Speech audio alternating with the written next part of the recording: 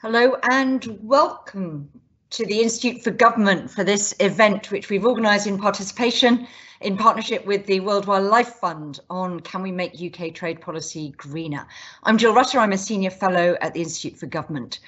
The right to an independent trade policy was trumpeted by its supporters as a major dividend of a Brexit that saw the UK leave the EU customs union. Our ministers now get to decide and take responsibility for the way in which they take forward trade policy. In the forward to the Board of Trade's Green Trade Strategy, the then Secretary of State for International Trade, Liz Truss, now of course Foreign Secretary, wrote enthusiastically about the prospects of green trade.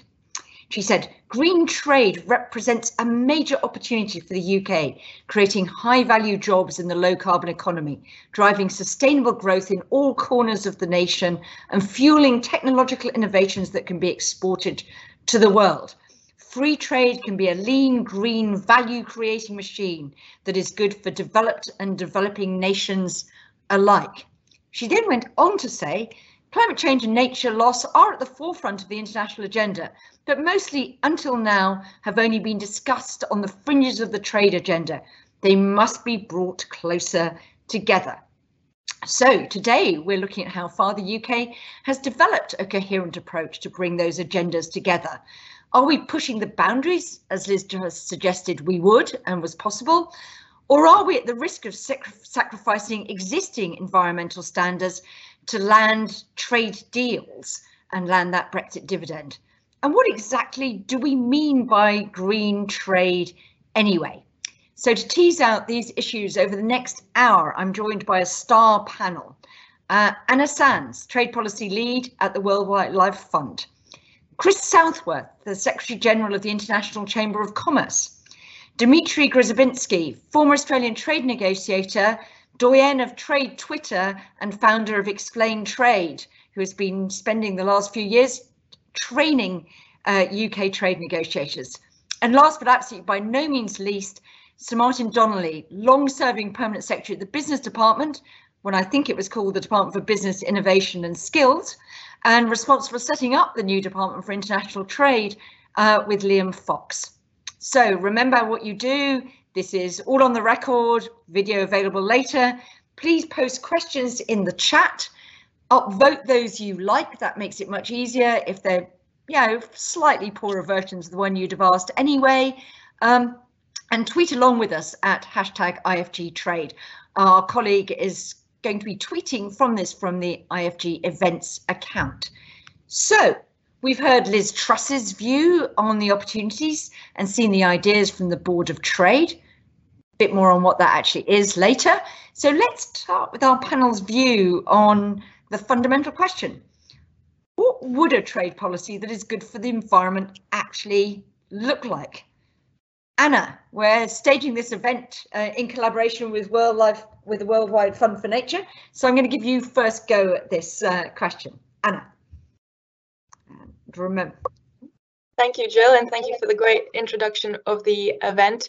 I must say I'm always in admiration of Liz Truss's optimism, and in a way it's quite inspiring how much sort of potential she sees for trade and what it can do for the environment. So our take on what a UK environmental trade policy should do is that it needs to go much more into the detail of what needs to happen in trade deals, what needs to happen in all kinds of legislation and policies to actually flesh out how it would work for the environment. So we need to go beyond the Board of Trade, which is quite high level and which doesn't really set out a specific trade policy. It's an independent report, even though it's forwarded by the former Secretary of State for Trade. So apart from these kind of broad high-level ideas about what we could do, we need to have more specific policies on what we do in trade agreements, what we do in legislation, and that should come in a published UK trade policy, which is something we still don't have. So we still don't actually know what exactly is the Department of International Trade's policy for how it's going to do trade, how it's going to make it in line with its environmental goals. And we need to go beyond things that are just about the environment chapter or just about non-regressing for commitments. We need to be more specific on what we're going to import, how that affects our domestic industry, how we integrate that with international development policies. And I'm sure we'll talk much more about all of these details during the event. So Anna, give us an example of what you would like to see in one of those more specific. So what would that start to look like? So for one thing, we have various commitments in the international sphere on sustainable development goals. And we need to think of trade policy as something that aligns with that. And then when we look at, say, how the UK's current trade agreements or the ones that it's negotiating with African countries affect trade in Africa, that gives us something to think about. Is that helping us achieve ending hunger, achieving more resilient agricultural systems? So if we look at, for example, the trade agreement with Kenya, there was a lot of controversy around that because it was impacting the East African community and influencing how these countries then trade in between each other. And there was a lot of opposition, understandably, to that. This is something that the EU was also quite criticized for, the way it created these partnership agreements with African countries and the way they impacted on integrating the whole continent. So these are really big questions, but they do come down to the sort of granular element of, do we have a policy for how we're going to trade with particular developing countries? How is that helping create resilient, sustainable supply chains, not just with us, but in between countries in the sort of regional areas? Okay, that's really interesting. I'm going to come on to Chris. Chris, from a business perspective, are you keen on seeing trade policy viewed as a sort of force for environmental good, or do you think that's a sort of bit of a distraction from the core purpose of trade policy? Do you like Liz Truss's emphasis on trade in low carbon technologies and that as a major objective of a greener trade policy? Absolutely, we support the agenda. I mean, we see future trade now very much in the context of being inclusive, being sustainable, and being green. That's our global commitment and message from the international business community.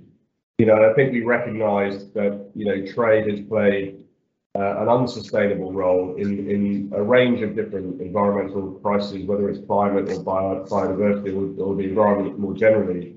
But actually, trade can play a much more sustainable role if it's done in the right way. And I think that's where policy is really important. I totally agree with Anna that, you know, when we talk about the environment, we need to, in the context of trade, we need to connect it into a number of different agendas. We've seen an awful lot around climate at COP26 this year. So the whole climate agenda is a really important angle on this and how we reach net zero goals and objectives. We've got COP15 coming next year on biodiversity, and that will be a really important moment where the UK government is seeking to play its part in creating what will effectively become the Paris Agreement for biodiversity. And then from that framework will come a whole host of rules, regulations, frameworks for the country as a whole, but importantly for trade. And then there's the sort of wider environmental agenda, agriculture and other areas that are all connected into this conversation. From an industry point of view, it's pretty straightforward. This is, in a way, one of the most unifying agendas there is out there right now. We all agree with the direction of travel, but what's important to the need for a trade policy, a published trade policy, is that we need to see how trade is clearly connected to be an enabler to allow us to get to these bigger goals. You know, sustainable development goals, net zero goals, biodiversity goals, and environment more generally, because trade has a really, really important part to play. And we absolutely support the drive for, you know, green technologies and green industries, no question about that whatsoever. But we've got to align these frameworks. You know, there's a big conversation going on at the World Trade Organization around aligning trade and climate. We've got to fully participate in that conversation, because there are friction points between the frameworks, and we need to smooth those out so that trade doesn't get in the way of what we're trying to achieve more broadly. And Anna's completely right that the connection to the developing countries is really important. You know, we can't do this on our own. we're doing this in the context of a global community. So the UK trade policy needs to reflect that and set out how we are going to help other countries achieve the same objectives, global objectives that we're all signing up to. So, Dimitri, I'm very interested by Chris's emphasis there on the sort of multilateral framework, the importance of sort of, we've got international conventions coming through, whether it's UNFCCC, the Biodiversity Convention, but where do we think we can actually sort of go unilaterally as sort of UK? Is the UK well placed to push a sort of positive green agenda on this? I think it certainly can be. It's a constructive player with a lot of expertise, and certainly a player that's good at communicating. But I will say that in order to demonstrate genuine leadership on this, I think the United Kingdom will need to decide whether the goal of its green trade policy is to massively oversimplify this, get as many solar panels on roofs as possible, or to get as many British solar panels on roofs as possible. Because I think that latter point is where a lot of governments are ending up at right now. It is the idea that trade is there for environmental purposes, but it's primarily there for basically fueling a transition into green jobs domestically. And that is fueling a lot of policies, the ones that you see in the US, this idea that we will build back better, but we will build back better. And I think in order to demonstrate global leadership, the UK will have to basically say we are all in this together and solutions are good wherever they come from. So some developing countries might see developed countries' insistence on high environmental standards, particularly around sort of processes, as really a sort of form of green protectionism. I mean, how do we avoid that? Or should we actually be much more robust and say, yeah, we do want to export our high environmental standards, and this is an important way of doing it? Absolutely. I mean, the opposition to things like environmental provisions in agreements has always, in large part, come from developing countries suspicious of exactly what you're describing. The fact that, Sweden will insist that in order to sell anything to Sweden, you have to be exactly as green as Sweden, and use that as a form of protectionism. And I think the way that you combat that is by not doing it. By making sure that if you establish an environmental standard, for example, then that standard is not difficult to prove against if you meet it. So that you don't use, for example, the paperwork requirements or the verification requirements of an environmental standard as a de facto form of protectionism, and that the targets you set are genuinely motivated by wanting the world to produce and consume greener, rather than simply wanting to keep as many factories at home and just have them be producing wind turbines instead of diesel engines. And Martin, finally, I'm not sure how much this formed a discussion in the early days of DIT. I think when you're establishing a new department, usually the focus is on office space and IT systems and staffing up posts rather than setting direction. But, was DIT sort of conscious of the fact that trade policy might not just be about taking forward trade deals and using that post-Brexit freedom, but actually was there a lot of thinking going on when you were there about how you might use it as a vehicle for furthering wider policy objectives? And I don't know whether you've got views on what you think a trade policy that's good for the environment might look like. Well, yes, you're right, of course. The first thing you have to do is make sure the IT systems are up and functioning and so on. But I think it's fair to say that from the beginning, the motivation behind having a separate Department of International Trade was to use it to influence. It wasn't simply to have a more efficient bureaucracy for dealing with independent trade negotiations, and it was to see it as having an active role across government and then more widely in setting out what you were using trade policy to do. And I actually think that the July Green Trade Paper was a good example, among others, of the government saying, okay, here's what we're trying to do. And by picking up on areas like sustainable growth and making green trade free and fair, you're setting a direction of travel. the challenge, as Dimitri and colleagues have pointed out, of course, then is, well, how exactly do you do this? And I think there are two issues here, really. One is the sort of internal plumbing of government. If you're dealing with a trade issue, let's say in the catchily named WTO structured discussion on trade and environmental sustainability, how do you bring together the different parts of government that are involved in this and say, we should be now moving our position forward for these wider reasons? Or when do you say, well, we're going to go unilaterally, and the government has said that they've reduced 100 tariffs on green products because we can obviously do that more quickly as a single country. But I think whatever you do has to be sustainable in the sense not just of being green, but that it's going to work in all your other policy areas. It's not going to cut across your development policies, but it's also, and I think we have to recognize this, got to be consistent with what you want to do in terms of domestic economic growth. And if you look at the Board of Trade's objectives, they make the point that championing exports, inward investment, outward direct investment to deliver economic growth and prosperity across the whole of the UK. And that's a perfectly legitimate objective.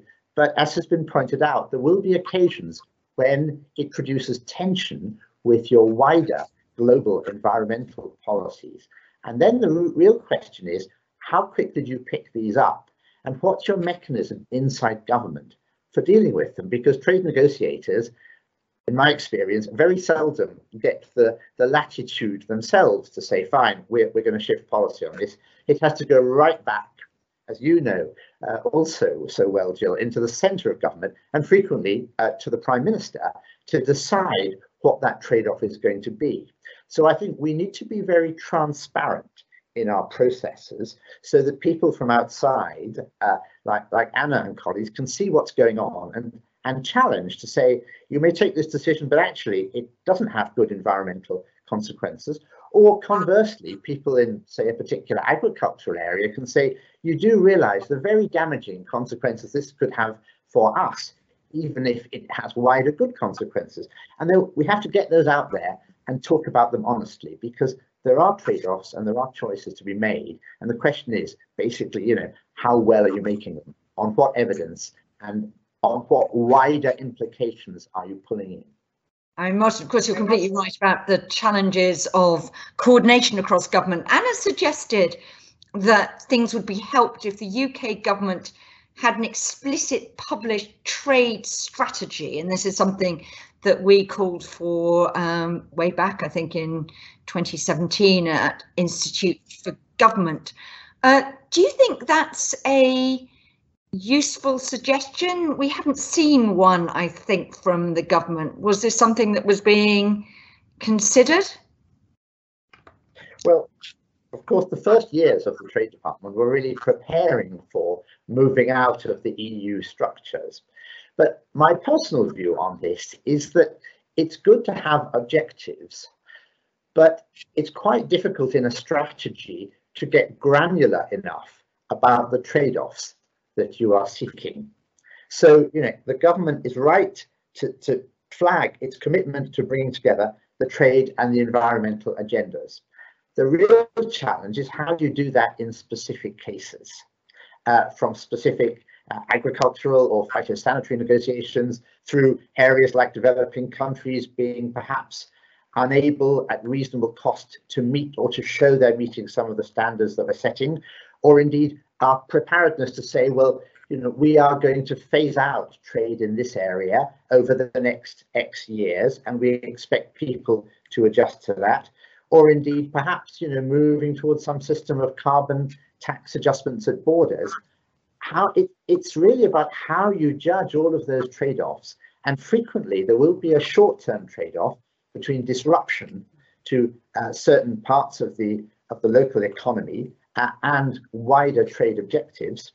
And equally, you may want to support exports of green products because they will have a good wider global public good effect, but others may see that as unfair export subsidies. So you have to make sure these things ultimately play into multilateral settings. Otherwise, and you know, the Sweden example in inverted commas has been made, but you can see a lot of these examples where people can say, but this was an environmental protection measure, and others say, well, no, actually, it's a way of protecting parts of industry you want to develop at the price of our industry. And we have to be careful that we don't allow these really important environmental goals to get sucked into arguments about who's protecting what, because that is really a lose-lose position for everyone.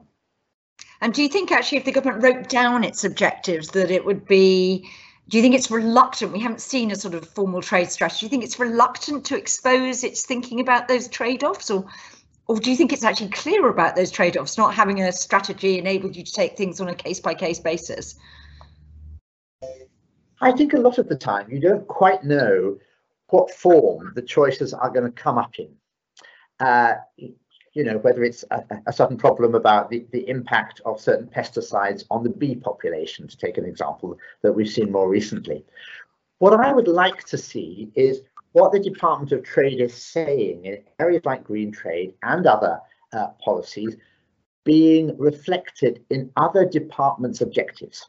So you're starting from an agreement that, yes, we're all trying to do this, whether it's the business department, whether it's the Foreign Office and Development, you know, whether it's environment or indeed levelling up. So it's not the Trade Department coming and saying, hold on, you know, we can do this in trade, it's really important, but we've got to shift this policy. It's everybody saying, well, how can we use trade as a mechanism to deliver these agreed cross-government objectives? So let's not put them just in a trade box. Let's start from their government objectives or indeed national objectives, and trade is one means of delivering them. Dimitri, is having a published trade strategy useful? Anything we can learn from anyone else? The UK is, after all, a relative neophyte in running an independent trade policy because we delegated that to the EU for the best part of half a century. I think it's useful in that releasing one and going through the process can do a lot of what Martin was describing. Just the very act of coming together and saying, we're going to have a whole of government strategy. Let's get all of the departments on board. As a trade negotiator, a lot of the time you're calling another department. Sometimes it's the first time they've really thought about what an FTA does, and their first reaction is very defensive, is saying, oh my God, what part of my job will I no longer be allowed to do in the way I want because you are trying to get an FTA with Burundi across the line? I don't get promoted for getting FTAs done. I have a different job. So I think that process can be useful. Any document that is built by committee on the scale of a national strategy will probably lack a lot of the specifics that Anna would like to see. And I think that's inevitable. But I do think that that process of having a national conversation towards saying, what do we as a government want to achieve and what is the role of trade in getting us there can be useful as in a whole range of ways. Chris, would it help business if the government was clearer about precisely what, the Board of Trade's an interesting body. Liz Truss clearly sort of, was quite enthusiastic about what they produce, but they're not the same as the Department for International Trade. They're a sort of more advisory body. Do you think it's helpful to have a published trade strategy or not? Yeah. I think the points Martin raises are actually really interesting. I mean, there is, I think at the moment, first of all, the Board of Trade paper is just a paper from the Board of Trade. It's not a policy paper. It hasn't gone through any of the processes of policy making. So I think that's really important. In other words, it's not a government position. It's just some sort of central thinking, which is useful in itself because it does help give us some guidance as to where the minds are within the Department of Trade. I think that is important. But the central point for me here is pretty simple. The government can't deliver any of this without the support of industry, consumers, civil society, and everyone else in between. And so, I totally accept that Martin's point that we can't get into the detail, and I agree with that. You can't get into all the minutiae of all the trade-offs. I totally agree with that. But at the moment, we just don't have anything that we can really hook into to give us that sense of what the direction is in clarity in the context of trade, because I do think we need more public debate around trade-offs. We also need an awful lot more debate around mitigation. there are always winners and losers in trade. And you know, what are we doing for those who will be impacted more? We never have a conversation around that.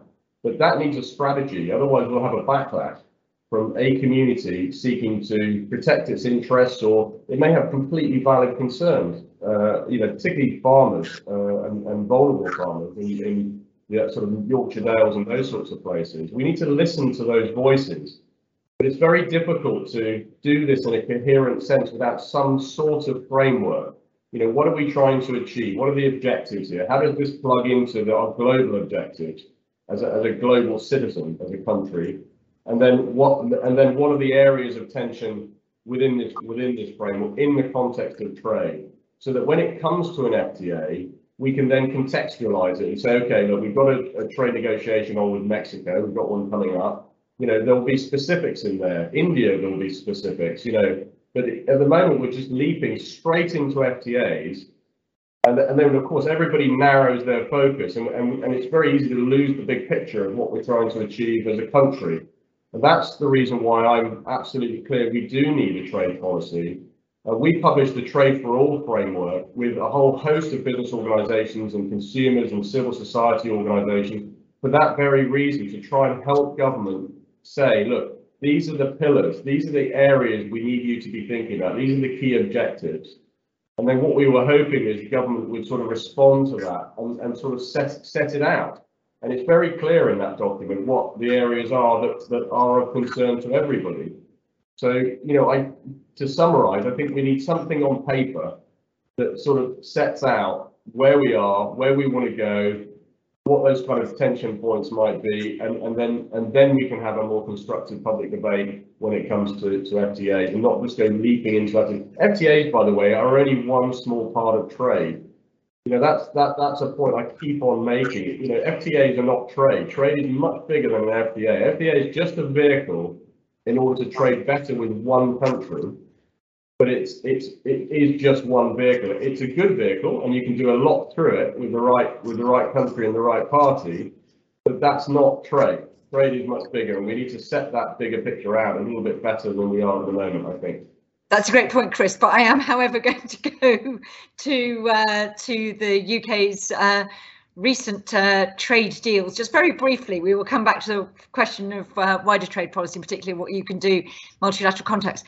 Anna, there seems to be quite widespread support from the panel for your idea that it would be helpful to have a published trade strategy, not least to clarify thinking within Whitehall about those trade-offs. But we don't have one, but we do now have some new agreements in principle being landed by the UK, notably with Australia and New Zealand. And obviously the DIT has done a terrific job in managing all those big rollover agreements from the EU. But broadly, they're very similar to the EU ones, rather than striking out big new directions. And I think only yesterday we landed a new digital services deal with Singapore, she says. I just wondered, Anna, you know, looking at this without the trade strategy, what's the reading from WWF about the, if you like, the UK's revealed preference for using trade as a vehicle for environmental policy? Yeah, thanks, Jill. Well, I think what we're definitely seeing is that the UK is taking this sort of deal by deal approach. And I think what's interesting is if you compare the environment chapters in the Australia and the New Zealand deal, it's actually the environment chapter is strong, much stronger in the New Zealand deal than the Australia deal. And while we don't think these solve the problems by no means, I think it does say something about the UK's kind of willingness to do stuff. And if you can see it sort of adapting to different countries, that tells you something about how much the UK is willing to sort of put its values forward in negotiations. So I think we might have a challenge here to this idea that Martin was talking about, to having a sort of more value, or like sort of having a leading in terms of values or ideas of what to take forward. And then in terms of what we really think are the environmental issues and the sort of approach the UK is taking at the moment, well, we mainly work on agriculture, so we're looking at how possible liberalisation of agriculture in the Australian and the New Zealand deal would impact sustainability of farming domestically, and also how it would potentially offshore some of our impacts. And I think here we're seeing that there's definitely a desire to liberalise, to have more agricultural trade. But what's very concerning for us is not the fact that we're going to trade more, it's that we're going to trade in things that we don't think are good enough environmentally. And here really it's so important to emphasize what Mitri was saying, what some others were saying as well, is that it's not about trying to sort of save our farmers. I mean, we do obviously care about helping our farmers transition to more sustainable farming, which is what they're doing, but what we really want to see is a sort of global transition to more sustainable agriculture. So we would want some form of standards, some form of regulations that mean that we're not just importing anything, that we're really valuing the efforts that our farmers are making to transition to greener forms of farming, and that we're not undermining those efforts by making them compete with substandard imports. So yeah, we're definitely worried about the direction in which the agricultural trade is going, and I think it's really important as well to see this in the context of future deals, because while we might not be importing a huge amount of some of these products from, say, New Zealand, and maybe we're not importing that much dairy from New Zealand at the moment. It could increase in the future, and now that we will lower our quotas and tariffs. But it means that because we've negotiated this type of deal with New Zealand now, when we start negotiating with Brazil, when we start negotiating with the US, I mean, how are we going to ask them to then not to fill a certain environmental standard? I mean, I think most people would agree we don't want to import products from deforestation from Brazil. But I would totally see the argument of the Brazilian negotiators saying, well, if you've allowed imports from Australia, which also has deforestation, why are you telling us what to do? And I think that's really where the UK sort of approach, deal by deal approach to trade is going to trip itself up. Dimitri, of course, the government has said that these deals don't represent a precedent and that it will take each case on its merits. But I wonder whether we're really realistic about the ability of the UK to impose more stringent environmental conditionality, if you like, on some of these people that we're negotiating with. Anna pointed out we have stronger provisions, it appears, in the New Zealand agreement than in the Australian one. But we were very, very, very keen to land that Australian deal. Do you think that anyone other than maybe the US can really impose environmental conditions plausibly on another trading partner? I can think of one bloc that is capable of imposing environmental standards potentially on a trading partner, but it's recently lost one of its members, so it no longer so much applies to the UK.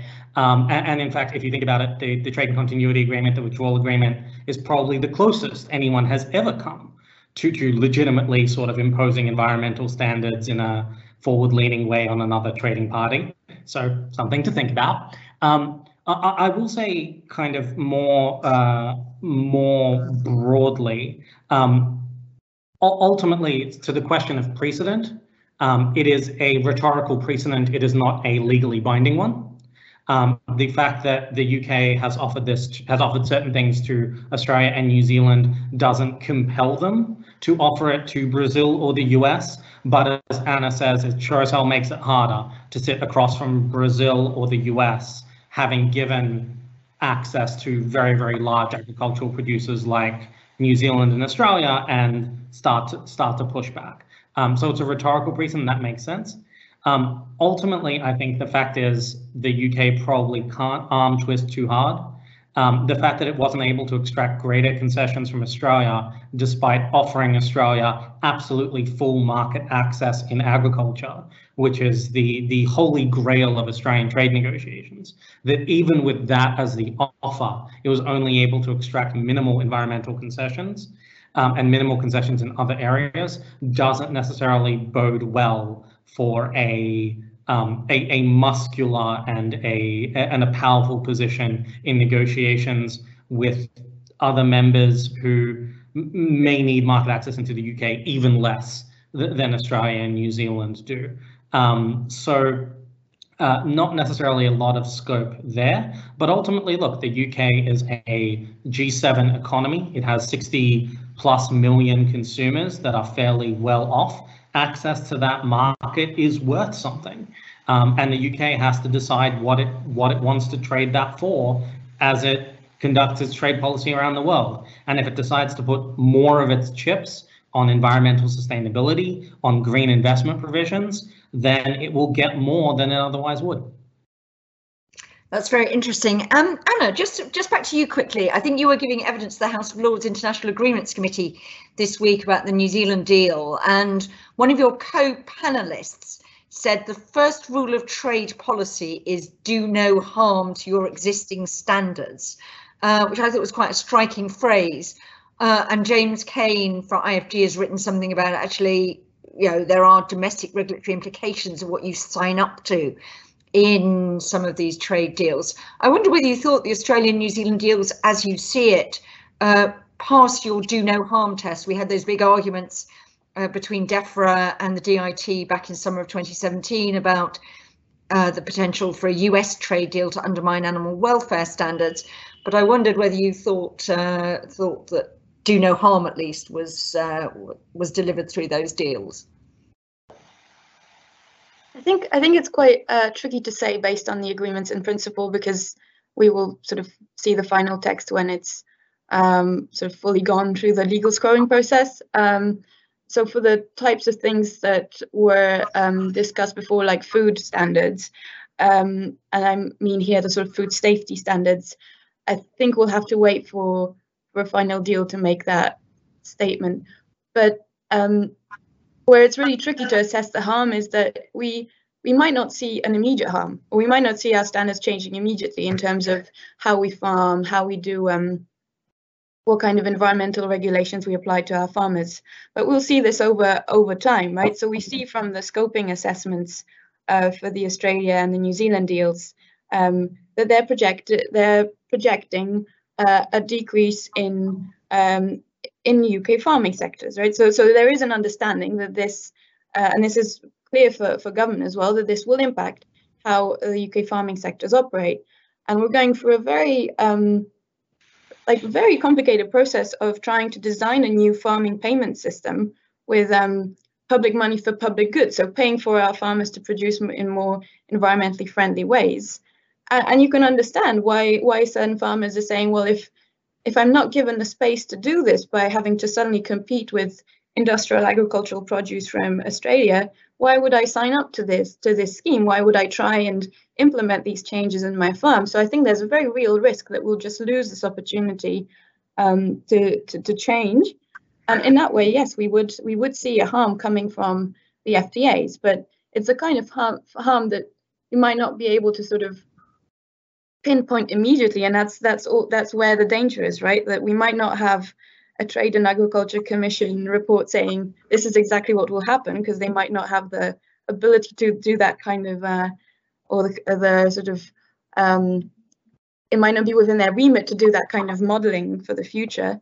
But that's clearly a risk that we're hearing from farmers and from the government scoping assessments themselves as well.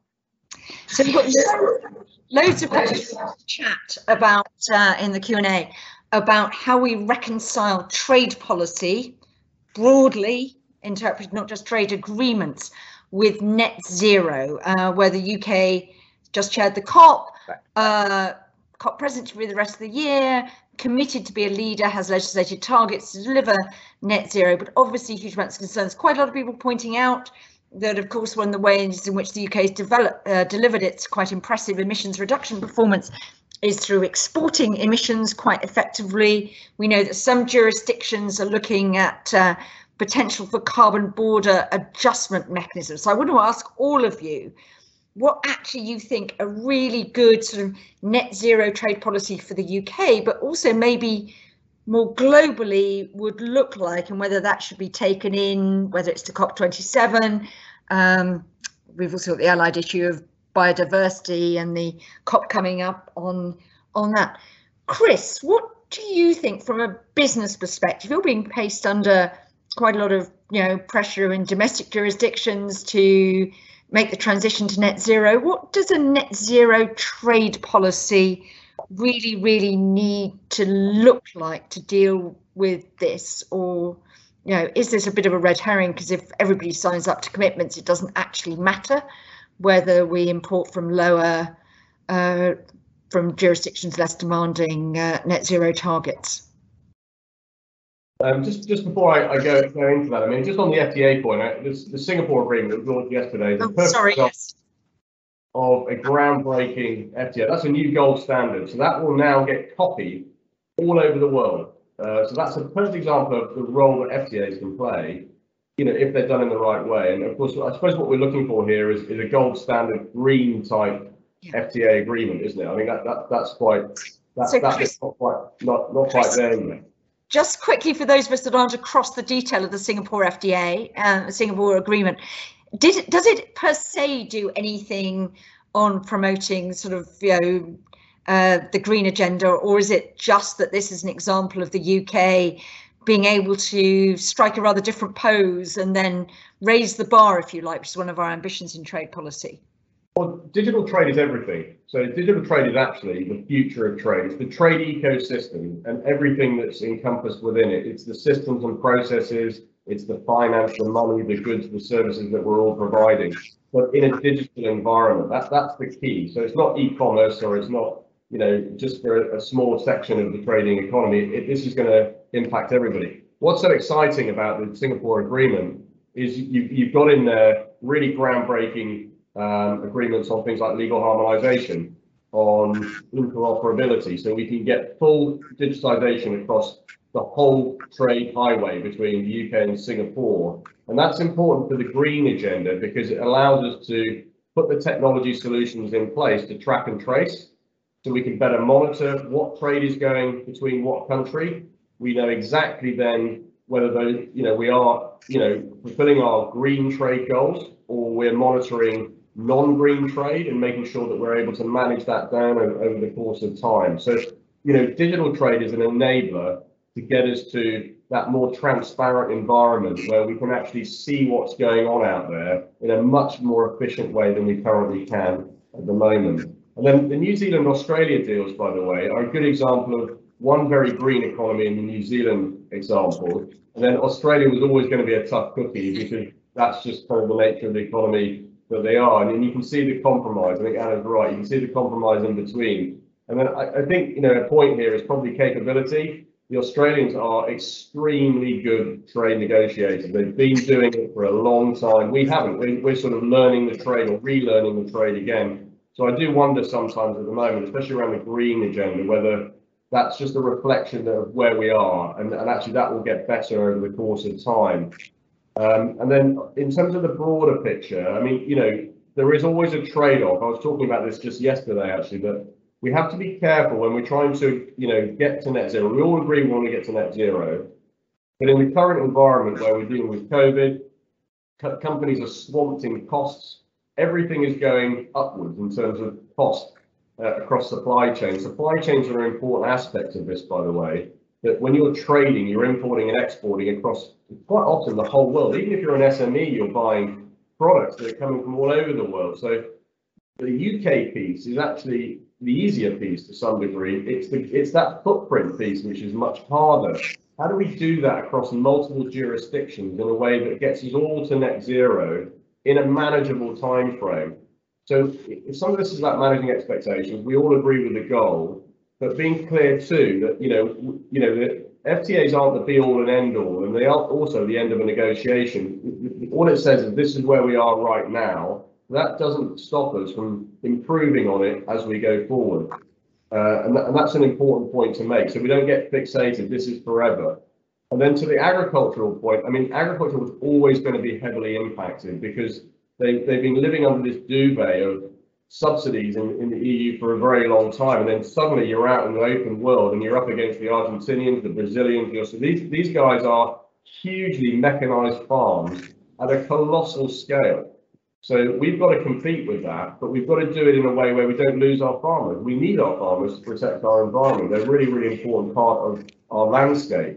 So, you know, we need to sort of negotiate in a way that gets us forward, but doesn't have to necessarily get us to the end goal, but just do it in an orderly, manageable fashion with the countries where we can. And agriculture, by the way, when you get into negotiations, often is the big issue, as we'll probably find out when we start talking to the likes of India. You know, it becomes the #1 issue, much bigger than services, which obviously for us are a much more important issue. But it's usually the agriculture point. The US deal is a perfect example too, where it's the agriculture point that holds everything up, and that's often why they take 7 years, not 1 year, because we're all arguing about the agriculture and how we trade off across each country. And then just finally on trade agreements, let's not forget that EU relationship. We've got to get the EU relationship right. You know, we're living in a world now where we need to be more sustainable. You know, yes, it's great to do a New Zealand deal. We love that. We like the New Zealanders. We want to trade with them more. No problem with that. But shipping products from New Zealand to the UK is a hell of a long way. If we can ship a product from Europe and we can do that in a nice, seamlessly amicable way, then clearly that's a more advantageous point to focus on while we do this bigger sort of wider trade piece. Martin, I want to come to you about this sort of, you know, you run the business department, so you've obviously had concerns from businesses about competitiveness. You've run the trade department, so you've obviously been there at the forefront of trying to develop a UK approach to trade, and you've been knocking around long enough, even if you weren't ever responsible for climate change, because that came in from DEC when DIT was created. But you know the sort of problems that dealing with that can pose across government. Do you have a sort of view looking at whether the government actually has a clear view about how it wants to integrate its net zero commitments and strategy with its, if you like, you know, industrial strategy? I know it doesn't use those words anymore, levelling up, with its trade policy. Are we at that sweet spot yet where we have a coherent approach? Well, that's a good question and really difficult. And I learned a little bit about how difficult the climate agenda was as a Sherpa negotiating the Gleneagles 2005 agreement. And civil society was so important then too. So let me just step back and make 2 quick points, which I think surround that question, Jill. One is, you know, we inevitably have quite a lot of sort of rhetorical commentary, which is high level and optimistic, but that I think has to be seen as part of the dialogue with civil society, both here in the UK and internationally, because ultimately when you're looking at how we manage trade towards net zero in a business friendly way, which allows people time to adjust, avoids, you know, people falling off cliffs unnecessarily, avoids huge costs to the poorer consumers. We've got to do this together. It's not going to be the Department of Trade or the Cabinet Office or anybody else coming out with the answer. That just isn't how these issues work. They're too complex. The international environment is too uncertain and changing. So I think, you know, we have to have an honest dialogue with ourselves about what we really want, what we're prepared to pay for it, and what the sensible timescales are. And then I think we have to be very transparent. And here too, there's another key role for business, for civil society, for NGOs, about what's really going on. It's a bottom-up process. If you look at carbon footprints, as has already been said, you know, a lot of this is supply chains. We need, first of all, to understand where the carbon is coming from before we start trying to have controls at borders or taxes or quotas or whatever other rather crude mechanisms we've got. Because until we're really clear about where carbon is created and, you know, how much it costs to move stuff from New Zealand to the UK as opposed to from Argentina or from France, what the alternatives are for everyone and how we can do this, we're going to need bottom-up sector-specific solutions in lots of areas, even in services, you know, where actually the costs of running servers, just in terms of energy, is very considerable. And the problem will be, because that's so complex, it's an excuse for saying it's all too difficult. But I think we've got a sort of consensus after COP, and certainly in the UK, that we need to get on with this. But what we can't look for is somebody producing a blueprint. What we're going to have to do is manage to spin all these plates simultaneously and challenge ourselves as to how well we're doing it. but also check that we're getting the trade-offs right. And then really importantly, do this with others. So, I mean, I would agree that, you know, there are some relatively quick wins through regulatory cooperation with the European Union, but then you've got to find WTO, at least coalitions of the willing, who are going to do these things together and prevent the inevitable temptation to free ride and get a little bit of a benefit for somebody's exports in the process, while recognizing that trade is also about building growth and prosperity. But it's not trade on top of everything else. I think I would just encourage people to remember that trade is simply a delivery mechanism. Those objectives come from other parts of government and other parts of society. And then, you know, you use trade to deal with them. But if you're talking to developing countries like India, they're going to want to talk about movement of workers, as well as all these other issues. So, you know, the agenda isn't just where we want to go, it's where everybody else is. And I think that's why this really affects everybody across government.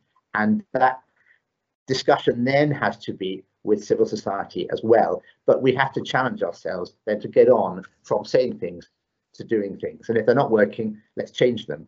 But, you know, we're going to have to test things out here, because the green net zero agenda is the biggest single challenge to trade that we've seen in 80 years. Anna, you wanted to come in on this. What do you think a trade strategy for a net zero world to make that come closer looks like? Yeah, thanks, Jill. I think we're starting to sort of see this in the right way, of something being that sort of overarches different departments, that overarches our trading relationships. And I think one really important point is to say that it's not just net zero. And I know I may be asking a lot here, but I think we need to remember that net zero is about carbon emissions, and we need to think about environmental impacts more broadly than that. So, for instance, we know New Zealand agriculture has a lot of problems. Even though they have a net zero plan, agriculture still emits 48% of their total emissions, and it's not under their emissions trading scheme. They have huge water pollution effects. It's like the numbers of species. I think it's 76% of all fish are endangered. It's something of those kinds. So just thinking about the environmental impacts, not just net zero. But then if we go back to the sort of more like, how do we integrate that into trade strategy point? I think one thing that's worth emphasizing is that we do that via a published trade policy, but we also do that via legislation, and not just via FTAs, because we know that the things are too complicated to be negotiated in a particular FTA, and that we want them to apply across the board. So when we talk about core environmental standards for all imports, we're thinking of this as a type of legislation that applies to all countries that we trade with. And in that way, we're not saying, well, you Australia get this access and you Brazil get that access. No, we're saying we have the same kinds of standards that we apply across. And we have examples of that in other countries. So the Marine Mammal Protection Act in the US requires all seafood producers to make sure that they're sufficiently effective in protecting marine mammals. So they have to get a kind of certification to show that. And the US has sort of tweaked that and made it work in WTO rules. So we clearly see that this can operate. It's just a question of sort of figuring it out. And I completely take the point that you can't have everything in the trade policy, which is, I think that's why you'd need a trade policy to say, we need to work out this area, and this is where we need more legislation. And then you have a process that involves all the stakeholders, that involves all your sort of countries that you might be impacting trade with, and brings them in to design that kind of thing. Dimitri, Anna mentioned there the prospect of doing things in the WTO. I just wondered, you're joining us from Geneva. It's one of the wonders of doing online events. 20 years ago, I think people thought that the WTO was inherently anti-green, anti-environment. You know, do you see any prospect of the WTO becoming a sort of force for raising environmental standards? Is this an area where the UK should aim to take a lead? Is the UK taking a lead? Well, let's be absolutely clear. The WTO itself is not a force for anything. It's a secretariat that serves 164 governments. If those 164 governments decide that they have an objective of greening trade, the WTO will become a force for greening trade. If, as has been the more consistent pattern, those 164 members are unable to agree on anything or are primarily concerned with protecting their exporters and making things as tricky as possible for the kind of imports that compete with them, then I don't think the WTO will be a tremendous force for green or for anything for that matter. There are certainly really interesting discussions starting up at the WTO, whether those are the TESD discussions that Martin mentioned before. There's really interesting conversations starting around plastics. These are being driven largely by coalitions of the willing.